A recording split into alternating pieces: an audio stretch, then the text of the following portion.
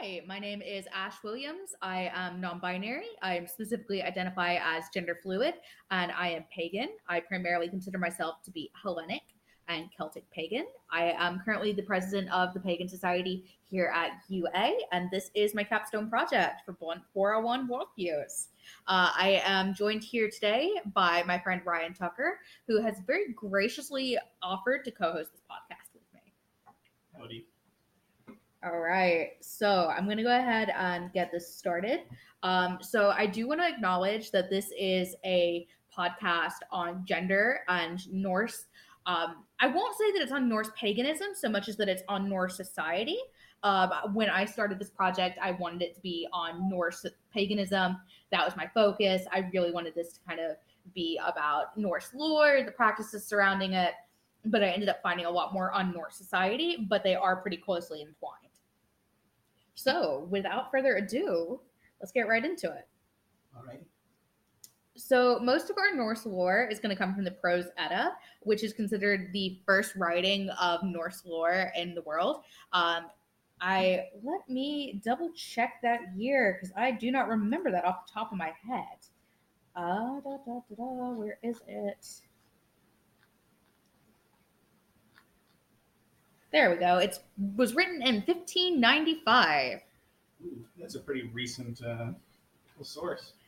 Yeah, in fact, it's so recent that it was written after the Norse converted to Christianity. Oh, wow. Yeah, so Tell me more about that. Yeah, so that's actually been one of the biggest struggles that I've found in Norse and the Norse stuff that I've been looking at is that most of it was written down after the conversion to Christianity. And so, as you know, Christianity had very different ideals, particularly, in pre-modern times than other pagan religions did. I apologize if you heard that. That was my beloved cat, who I did say would probably be joining us in the studio today as well. But yeah, so the Christian conversion was a big thing that really hindered me throughout this. So we do tend to kind of take the Prose Edda with a grain of salt. Just because it was written by a Christian monk. That is what Snorri was. So the biggest example that we really see with that is the Ragnarok myth and the rise of Loki. Before that, Loki had kind of been a hearth spirit, and then you get to the Ragnarok myth, and you really start to see a lot of these parallels between Christianity and Norse paganism. So that's when you see Loki as sort of the devil figure, and you see Balder as kind of I'm trying to remember Christian terms. I haven't been Christian in such a long time. Jesus figure. And then kind of Odin as a stand-in for the Christian god. Okay. And you do kind of see that reflected in a bunch of other myths as well. But the Ragnarok myth, the writing of that, is where we can really pinpoint that as beginning. I did find a lot of really interesting stuff on Loki, just kind of the othering of Loki. Let me actually find that source. Oh, I actually have that pulled up right in front of me. So one of the biggest themes throughout Norse lore is Loki's dual identity. So Loki isn't just a god in the traditional sense that we experience with the other religions. So I know you're really familiar with Roman and Hellenic lore, which I am as well. Yes. Yes, because you're a classics major, yes? I am. Yeah. I study Latin and Greek at the university. Yeah, and like I said, I primarily consider myself to be Hellenic pagan with a mix of Celtic practices as well. So that's our area of expertise. So I would say that, it's not quite like those gods that we see in that. It would be more like, so Loki was considered to be a giant. So I think the parallel between that and Hellenism would be kind of maybe Titan. Like Prometheus and Epimetheus. I feel like, I yeah, can sort of see, that Loki, dual identity. In addition to having that kind of dual identity, Loki as sort of a Titanish figure, and also sort of as a pre-Christian figure. Yeah. Like, considering that the Prose Edda was written by a Christian monk. A Christian, I can imagine this whole story of Ragnarok and this whole story of the old gods sort of being precursor to a new accepted Christian religion. Yes, absolutely. And that is something that we see.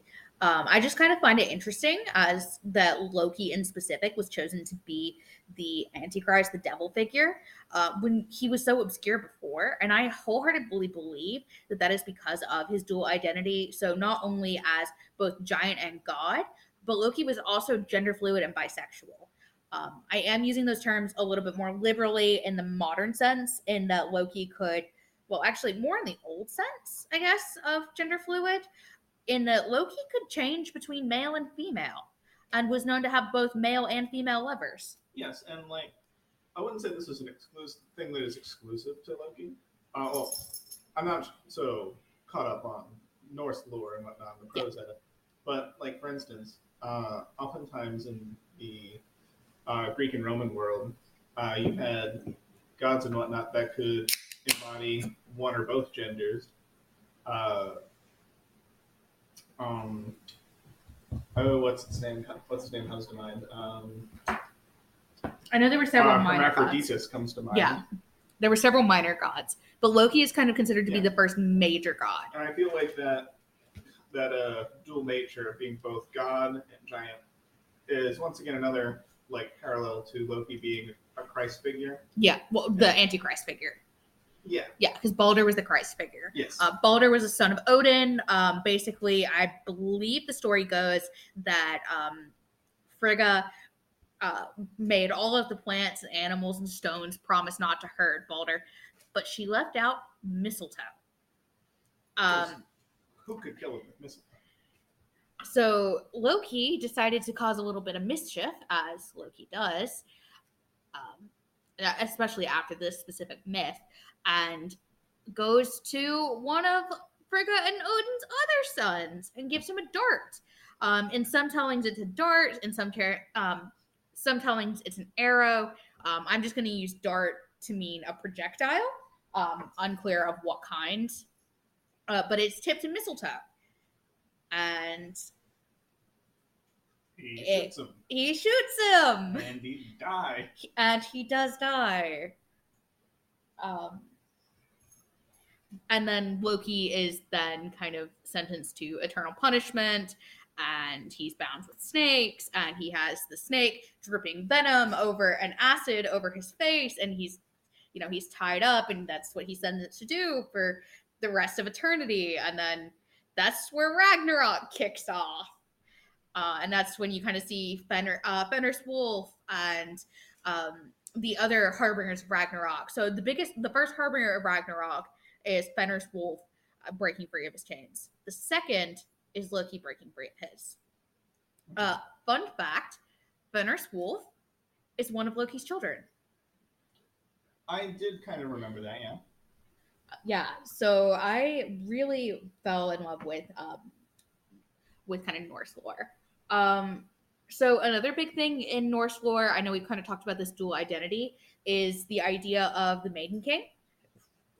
So that was something that was brought up to me in one of my interviews that I did for this project. It was done by Toby. I don't know if you know who Toby is. He's Norse pagan. He was one of the other founding members of the Pagan Society with me. And he told me about, this idea of a quote unquote Maiden King. It's a quote unquote, I'm using this term very loosely in the biological sense, woman who ruled as a king. If we're projecting modern ideas of gender onto it, then possibly transgender. Could be butch lesbian. We don't really know. Could be non-binary. We don't really know because they didn't really have those same ideas of gender. So that was very interesting. I'm going to see what notes I had on that because I know I had a few. I know that it was in Beowulf. Beowulf, I can't remember what story it was Toby told me about. It's a myth. Toby had presented it to me as being something that had actually happened, but it's a story. But it does kind of, show that it's okay to be the opposite, well, quote unquote opposite,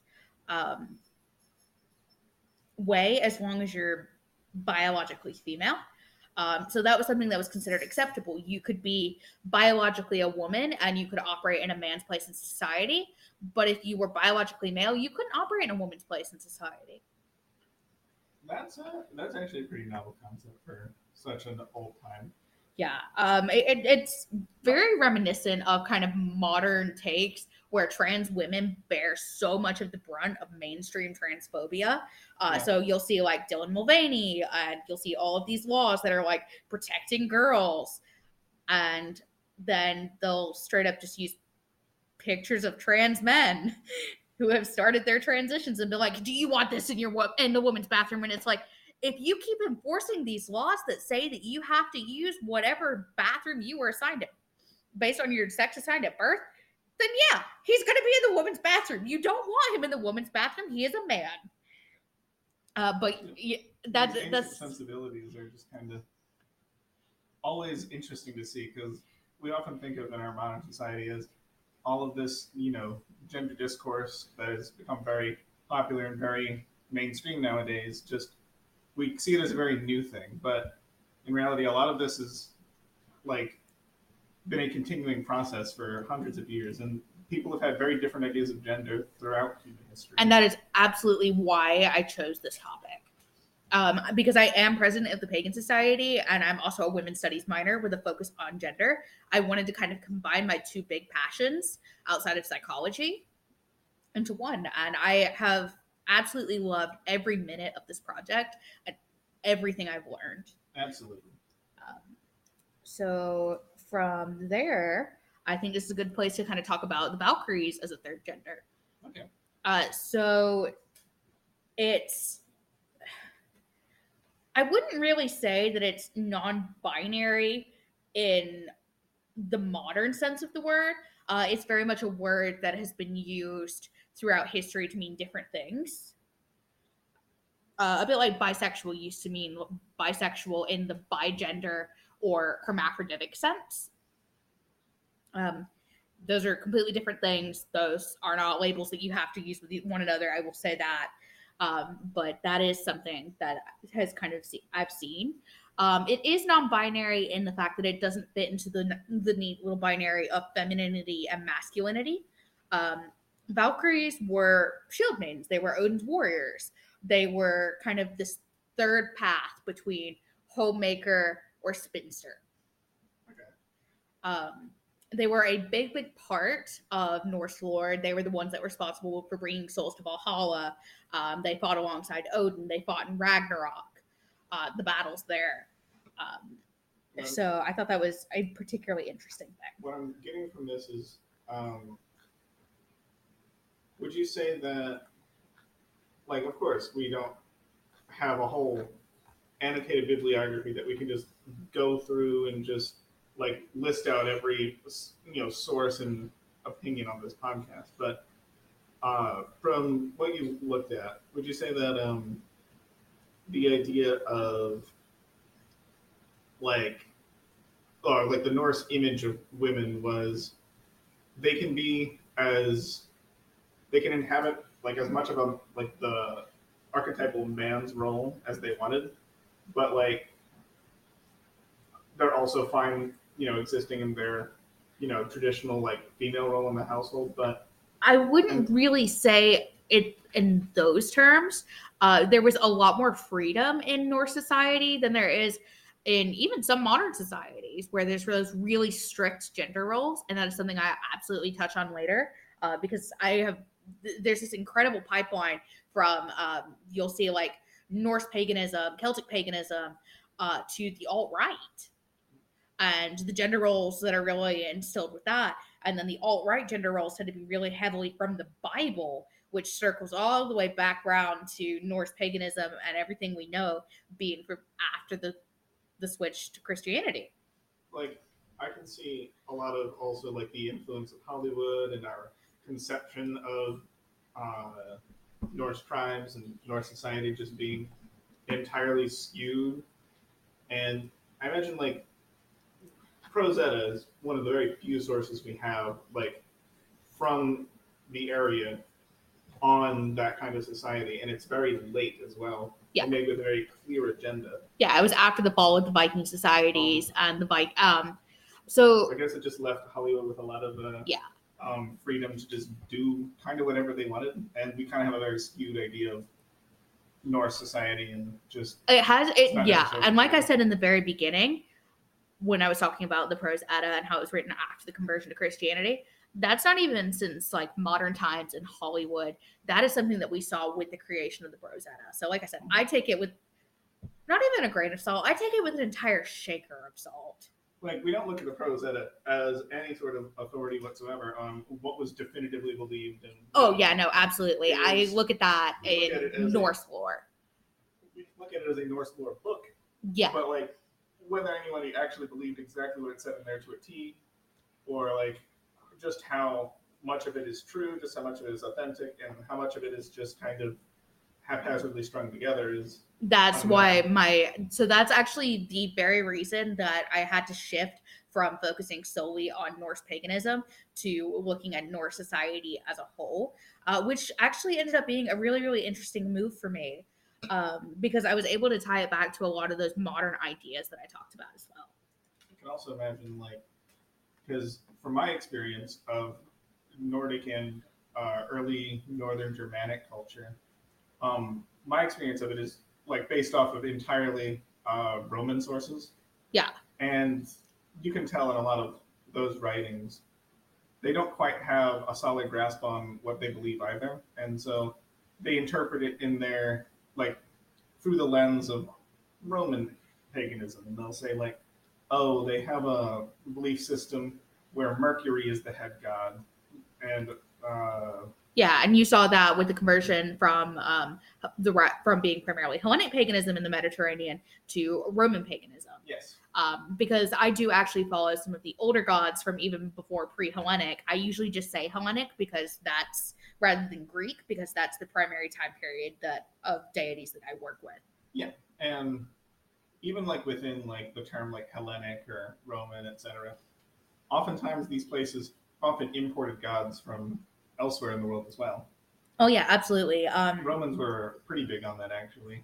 My matron deity Hecate is actually originally from Turkey, and so it's kind of an amalgamation of all of these different gods, and you do see that with Norse and some of the Slavic paganism as well. That is highly, highly, highly specialized, and I really wanted to focus on Norse paganism because it is so mainstream.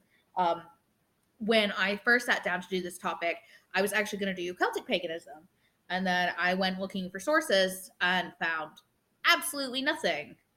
And that's partially because of the Romans, and that's partially because Celtic paganism and Celtic pagans, they thought that the Fae would steal information if you wrote it down. So we view everything from the lens of somebody who did write it down, who had a different belief system.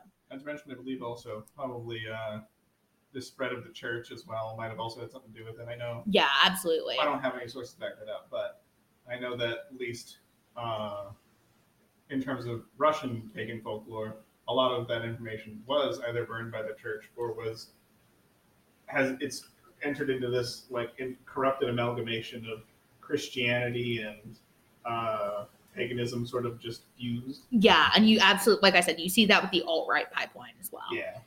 Which I do have some really interesting sources on that, but I do want to circle back around to gender and kind of Norse paganism. Yeah, all right. Let's recenter. Yeah, so recentering back onto Norse paganism. I promise this will all make sense in a minute. This is just some more background information.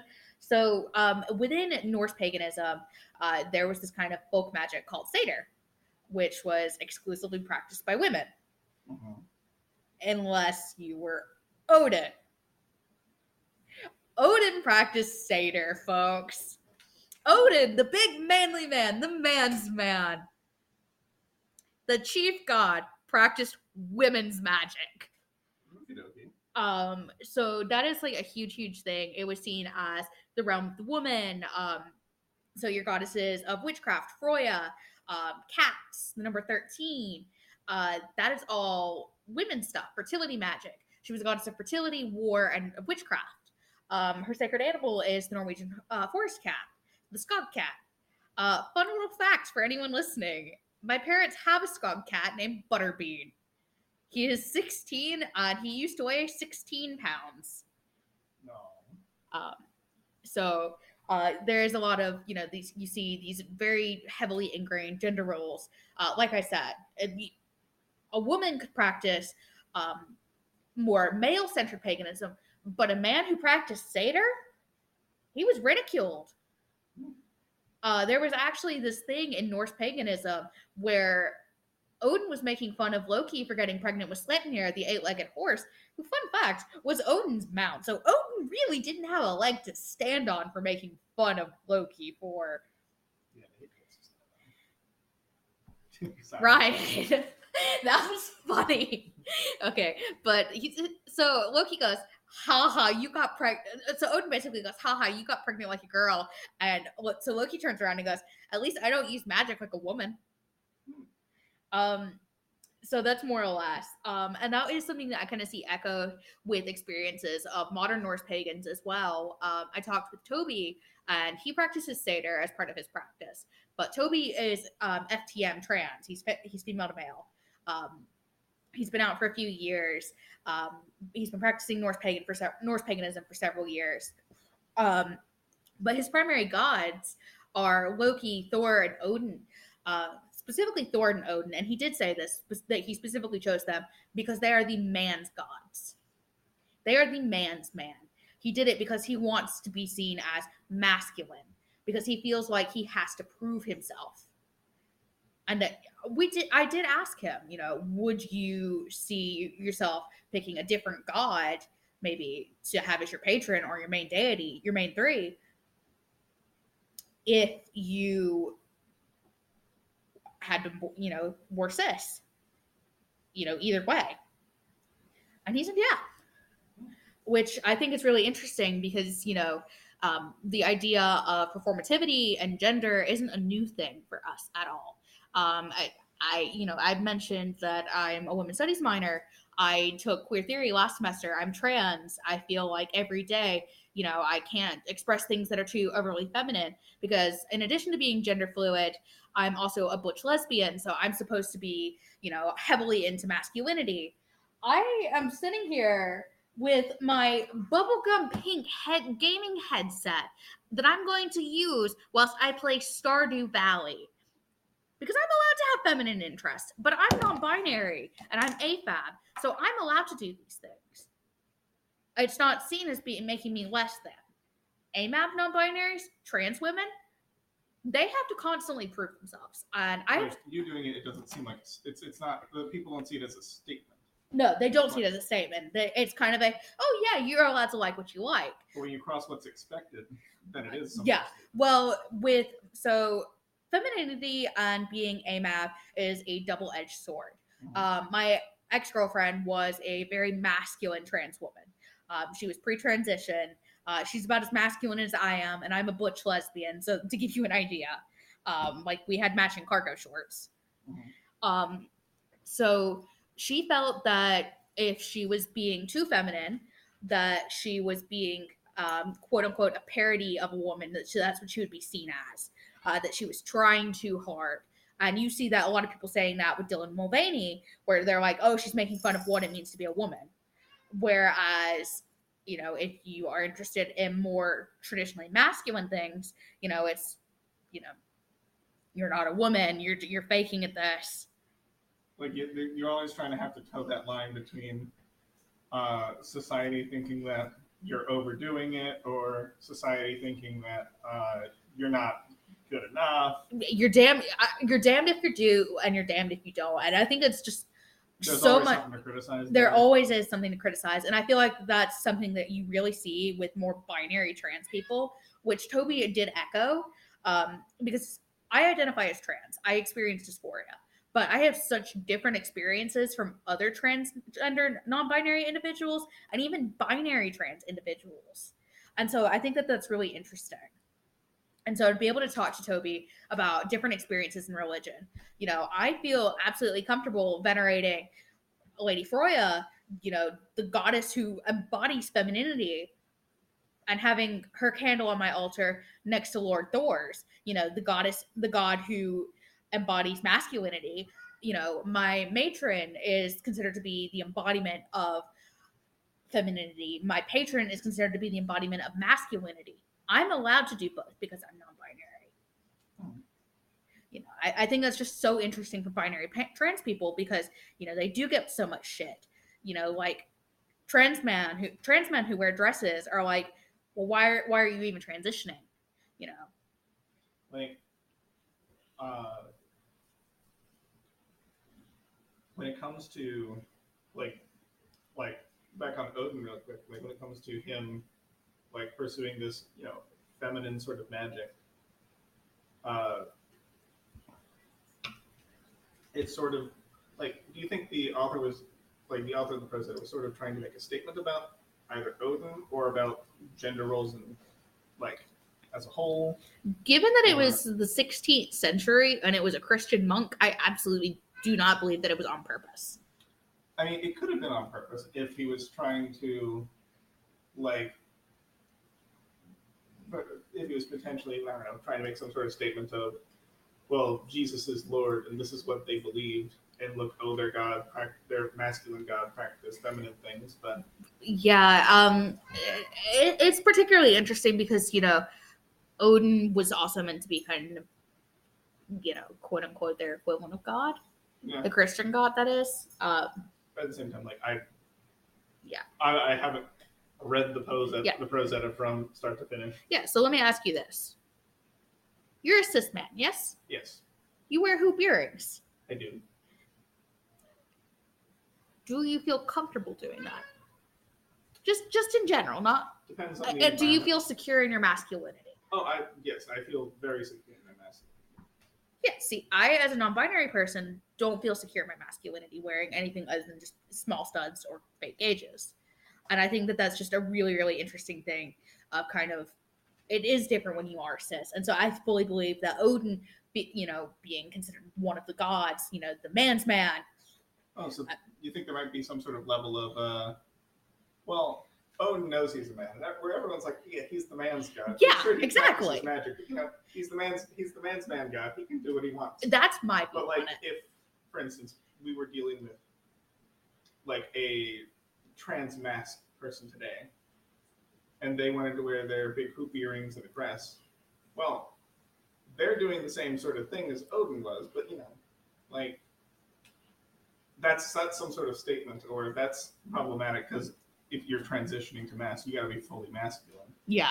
There's a double standard there. Yeah, there absolutely is. And like I said, non-binary people who are unaligned like myself kind of get a little bit more freedom in that, but cis people get the most freedom. And then Cis people are allowed to break gender norms more so than trans people. Yeah, absolutely. Trans-binary people are. Yeah, absolutely. Like how we've seen Harry Styles on the cover of Vogue in a dress, but if a trans man does it, gosh, that's actually something I never considered before. That cis people, like, it's so backwards to what we would think that cis people are allowed to break gender norms, and it's much more accepted for cis people to break gender norms than like trans people are. Yeah, and it's more acceptable for AFAB people to break gender norms than AMAP people, because if a cis girl is breaking gender norms and is very masculine, but she's straight, she's a tomboy.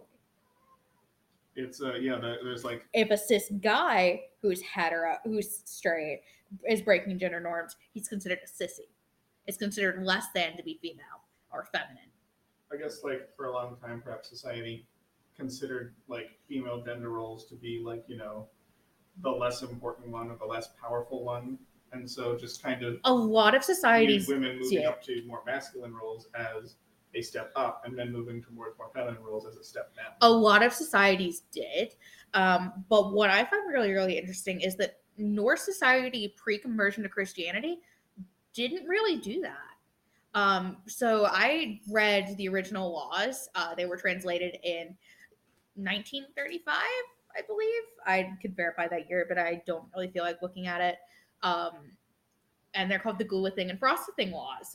The copy of them is like right over there. You guys can't see it, but they're on my table, probably about 6 inches from my computer. it's a big, thick book, and I was reading about, inheritance laws and what to do if you kill someone. Women and daughters are allowed to inherit property. That's kind of crazy. Yeah, Norse society was so progressive for its time, and it's just absolutely fascinating. I'm pre-law, I'm pagan, and I'm trans. So that was kind of the holy grail for me.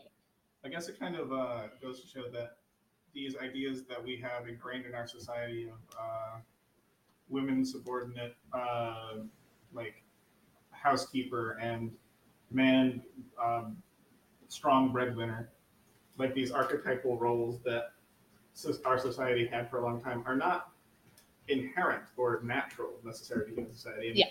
Society can come up with ideas about gender and sexuality, etc., in very different ways. It just depends upon, they can just vary depending upon where it actually comes about. Yeah, I'm going to send you Judith Butler's Imitation and Gender Insubordination, because I think you're going to find that really, really interesting. And that was one of my big theory pieces for this. So I will say that there was a big shift in gender norms from the very, I'm trying to think of the word, liberal. That's not the word I'm thinking of. It begins with an F, but I can't think of it. So I'm going to go with the word liberal. Gender roles that you see with Norse paganism and Norse society, and when you see that conversion to Christianity, they're much more conservative, and women lose a lot of their rights, and it's kind of that secondary, and then you only have the homemaker or the spinster life. And then you really see that kind of echoed with the alt-right pipeline. So Norse paganism is the fastest growing religion, at least in Iceland. It's among the world, basically. Uh-huh. And we're also seeing a pretty sharp increase of alt-right, Yeah. especially in the US. And unfortunately, those are I guess linked to each other. I guess we can't say the rise of the alt-right is a direct consequence of No, blah, blah, blah. But we could still say that, we can identify a couple of things, such as, this very Hollywoodified, idea of the Viking as, this big, strong, hyper-masculine man who's, the epitome of masculinity. Yeah, absolutely. With none of, the modern, sensibilities that have kind of, I don't know, quote unquote, denaturalized man. Yeah, and one of the big things. Just kind of, yeah. Yeah. So trigger warning. I will go ahead and bookmark this with another trigger warning and the timestamp. We will be talking about Nazis and neo-Nazis for the next couple minutes, folks. So the Nazis did actually co-opt a lot of Norse imagery. So there's a handful of runes that they co-opted. The Nazi lightning bolts started out as runes, the runic S, basically. Mm-hmm. The swastika was originally a Norse symbol. It also has some East Asian roots. Yeah, the swastika does have a couple of roots in different places, but go on. But it was kind of this chosen people and there's a lot of neo-Nazis who use Norse paganism as a guise for their hate. Even in popular culture, in Marvel movies, they even reference that kind of stuff. And I remember the first Captain America movie, the evil guys Hydra were looking into Old Norse, mythology. Yeah, I've seen that movie, but it's been a long, long time. I didn't really grow up with Marvel. So I did manage to find a really interesting article called Swiffers and Swastikas, which kind of talked about the alt-right and these gender norms that you really see and how those are really rooted in Christianity. And they're really rooted in the Bible, particularly Leviticus. I haven't been Christian in 15 years, so you would know it better than I do. I've actually recently read Leviticus for a project. But basically, it really reminded me of, how those gender roles really shifted in Norse society once Christianity became the dominant religion, and, kind of how we rewrote the narrative of Norse lore, and we're starting to rewrite it in Norse lore. And which is part of the reason I chose to do this project, is because I kind of wanted to be like, hey, look, trans people have existed since time immemorial. Gender roles have not always been like this. But gender roles are not an absolute, and yeah, they're not a fixed thing no, that is natural about society. No, and they're open to change and growth. They absolutely are. And one of the things that I really wanted to make sure I touched on was kind of the hate symbols that are used. You've seen our friend Blaine's rune tattoos on his forearms, right? Yeah. So Lane didn't know this when he got his tattoos, but two of them that were used to create one of his bind runes, which is basically a protection symbol that's a combination of multiple runes, have been co-opted by neo-Nazis. Oh, that's so fun. He didn't know that until the car ride over to his appointment, because I didn't know what he was getting. I was the one that had to tell him.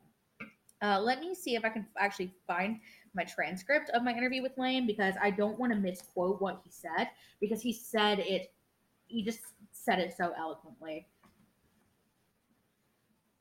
Got along in the box really quick, folks.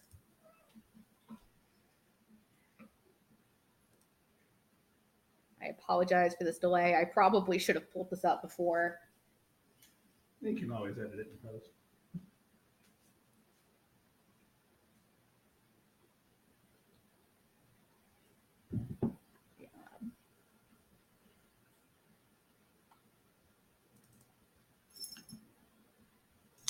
That's not it. Where did I put it?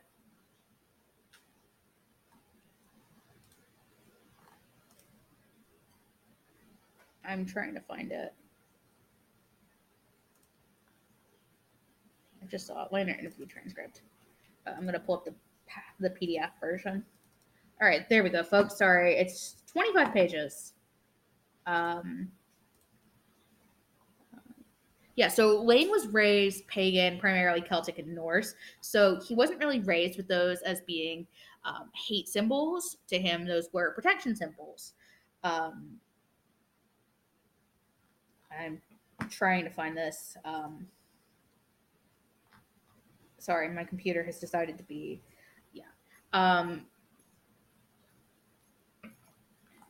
yeah, so he just in the interview he described what his tattoos look like. So he does make sure to mention that he does not identify with any white supremacist neo-Nazi groups.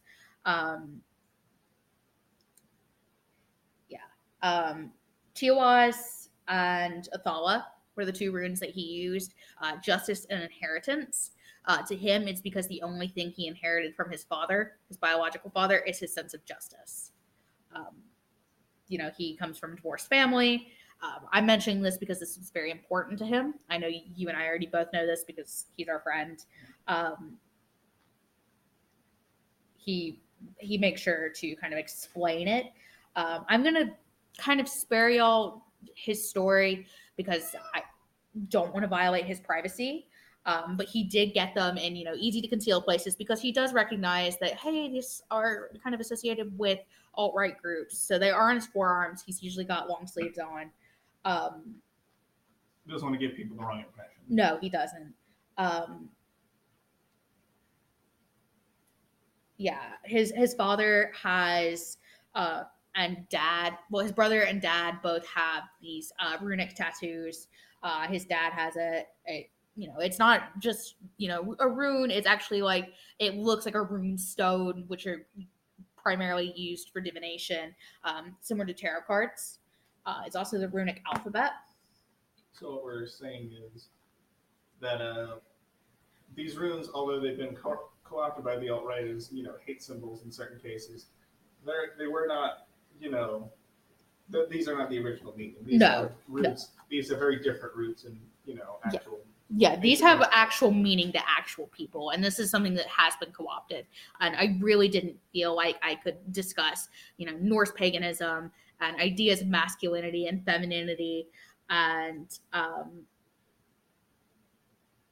I couldn't talk about that and not talk about Alt Right.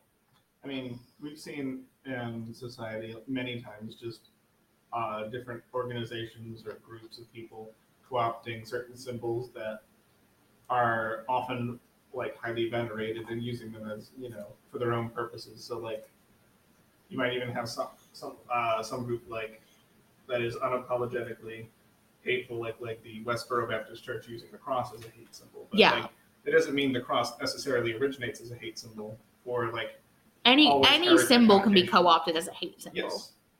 Unfortunately, as much as I hate to say that, nothing is sacred. Nothing.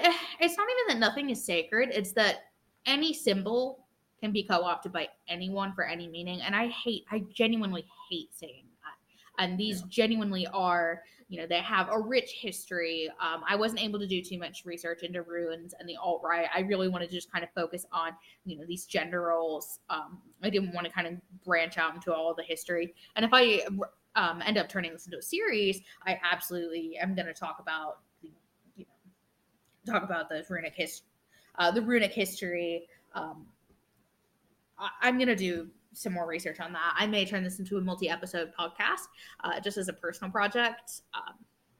But yeah. Do you have any thoughts, any questions that I haven't already discussed? Anything you might think is relevant? I had a question a while back, but I think I forgot that for the moment. Great. Any final thoughts? Anything you think I didn't discuss? I think we delved into a lot of things very well, very in depth. Yeah. Yeah. So if you guys have any questions on the pagan server who are listening to this, we have just finished talking about neo-Nazism. We ended around the 41-minute mark. You are welcome to DM me. You are welcome to ask them in questions. Welcome to put them in the Norse channel. Whatever you need to do to get in contact with me or to ask this question, I will answer it to the best of my ability. If it's about either Toby or Lane, I will answer it to the best of my ability after consulting them in order to respect their privacy. So thanks y'all for listening.